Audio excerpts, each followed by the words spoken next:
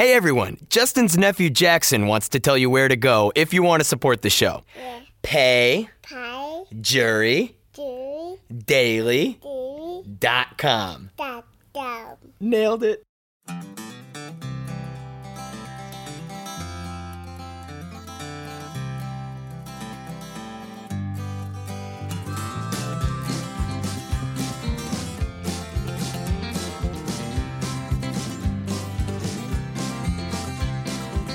On the day that we met on the internet, I asked her for a photograph.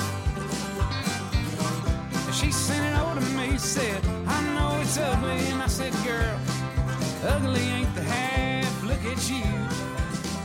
Well, you got blue teeth and you only got two teeth, but I kind of like... Hello, ladies and gentlemen, and welcome to the Justin Robert Young podcast. This is your old boy, Justin Robert Young, joining you from Oakland, California. As usual, October 16th, 2019. This year continues to barrel forward. You know, the weather's getting a little colder out here. I've been trying to take these, like, you know, I wake up at like 6, right? This is my move lately. I wake up at 6, try to eat a little quick thing, and then go on a walk. Walk takes about an hour around the lake. And I gotta say, it has been good. That has been a good way, like just getting up and doing a thing outdoors, a thing, like it just helps me. You know, even when, you know, I think like, shit, I'm not getting stuff done. I'm not getting it done fast enough. I went on a walk. Before I could even say no, before I was even awake enough to say no, I took a walk. And that makes me happy. Know what else makes me happy? These stories.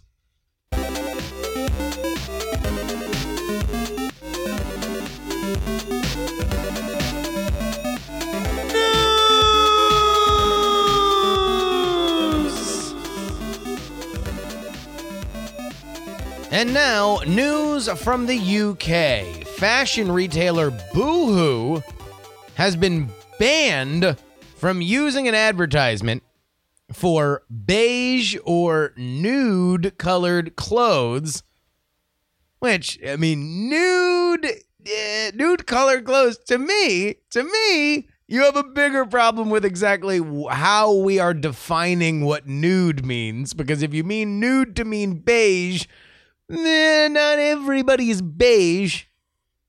And by the way, we're selling these clothes in England, right? If you're going with what the majority of nude bodies look like, it should be, you know, alabaster. Moving on. The advertising watchdog group said that the term, an advertisement for these clothes, using the phrase, send nudes, could not be used. Yeah. It's apparently understood to be a request for sexual photos, which can be a form for sexual harassment, and now Boohoo can't use the ad. The main body of the message contained a photo of a female wearing a beige jacket. Boohoo said its use of the word nude was solely to describe the color resembling the wearer's skin and reflected the trend for nude colors. The Advertising Standards Authority acknowledgement that the term nude was commonly described to refer to colors that were similar to people's skin tones, but said the phrase send nudes was a bit too far. While the ad played on a well-known phrase to highlight a fashion trend, we considered the specific reference chosen had the effect of making light of a potentially harmful social trend. Furthermore, they said, I'm sure as particulates rose off their powdered wigs, in the subject heading of the email, without any further context, the phrase send nudes was likely to be disconcerting for some recipients, specifically those who might have personal experience of being asked to send nudes. Oh my God. I mean, I'd always thought send nudes was more of a... I mean, I'm sure it is among gross things that men anonymously say to women, but I had thought of it more as a thing that you would say while in a relationship. Because on the grand scheme of awful things that men can say to women or women can say to men, it's 2019, but usually men to women. Like, that's fairly nice, right? I mean, compared to the other stuff, which is awful. If you want to know what the other awful stuff is, think of everything worse than that. Think of specifically directing, to specific pictures or acts or whatever. I don't know. What do you guys think? I mean, is that a open solicitation, or is it a friendly inside of a relationship request?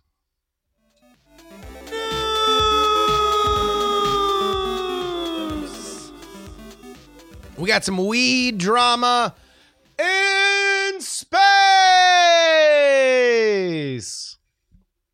This according to Politico. SpaceX CEO Elon Musk's infamous pot smoking incident on the Joe Rogan podcast prompted NASA to order a mandatory review of the federal contractor's workplace culture. But it was NASA, not SpaceX, that bared the cost, according to contracting records. The space agency agreed to pay SpaceX $5 million in May to cover the cost of the review, which included educating its employees and ensuring that they are following strict guidelines for federal contractors, barring illegal drug use. This has gotten some people up in arms because not everybody got the same kind of cash to cover this education. Indeed, Boeing had to go undergo a similar review after Musk was caught smoking weed on on the Rogan show, but they did not get any money to cover it. For those of you confused, yes, despite the fact that SpaceX is based in LA and marijuana is recreationally legal in the state of California, it is obviously not legal federally, and so a federal agency has to follow federal guidelines. And despite the fact that, honestly, I mean, really, nobody cares.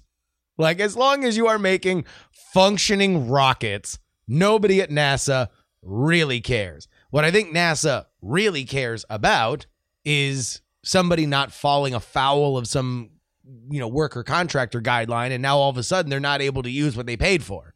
That's what they really care about. Some people are cheesed off, though.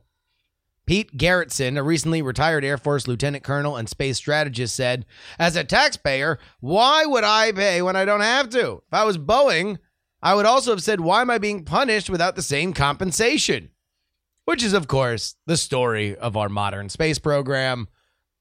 I don't care that this is hypocritical. I care that I didn't get paid.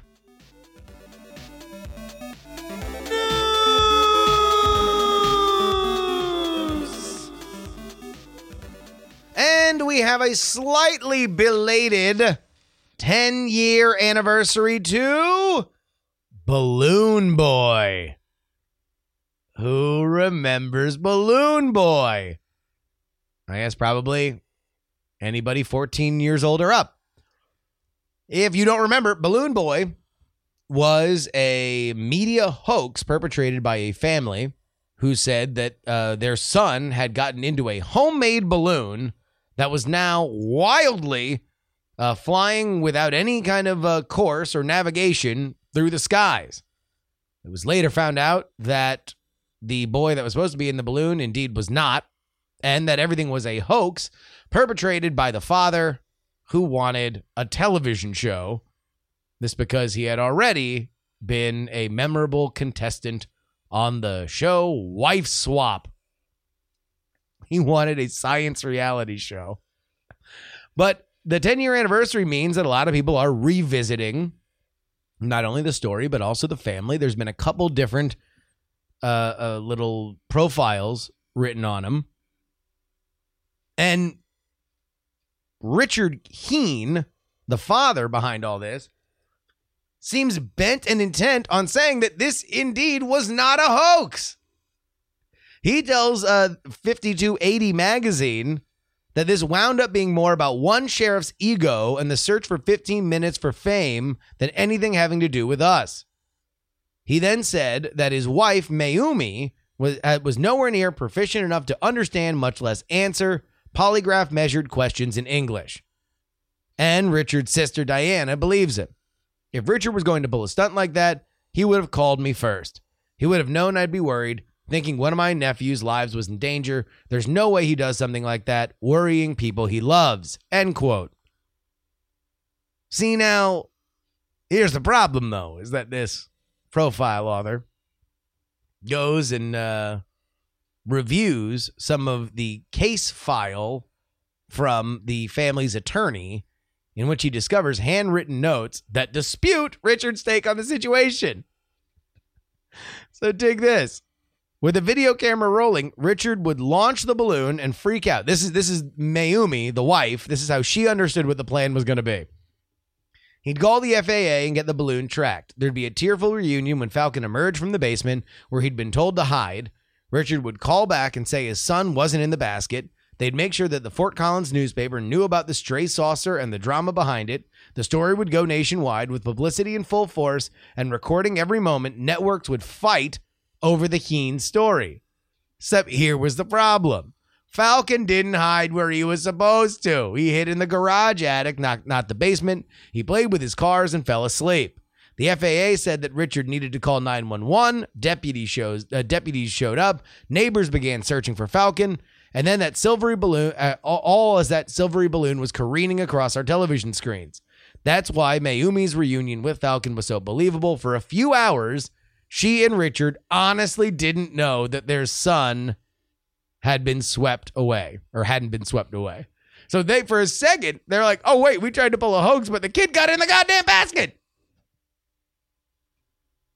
Only to find out that he had just slept in the wrong attic. God. I wonder, that was one of the first times that I remember Twitter being a real big deal, that like we were all experiencing a silly story. I wonder if we would have been faster with this, or maybe like the hot take culture has gotten so strong that people would be truthers. They'd be like Balloon Boy truthers in a way that we did not have then. And here's the reason why. Apparently, Falcon and his brothers have created a pro-Donald Trump metal band called the Heen Boys, and they wrote a song called Balloon Boy No Hoax. Amazing. And that wraps it up for us today. I want to thank our producers that make this show possible. The Jen, Non-Specific, Rock and Roll Martian, Steven, well, James the OG Brito, well, and Chris. You can always email me, jurydaily@gmail.com. Twitter, Instagram, and Snapchat is Justin R. Young. And, of course, we want to make sure that we thank everybody who sent in the stories today, including P. Lizzle, who gave us the Balloon Boys story. We have MacBook Pro, gave us the Elon Musk weed story. And, MacBook Pro again, gave us the Send Nude story. If you would like to add your stories to this show, head on over to our Discord. Discord is found at bit.ly/jurydiscord. Until next time, though, this is your old pal Justin Robert Young saying, please give a round of applause to Mr. Wacky. And until I speak to you tomorrow, please, no.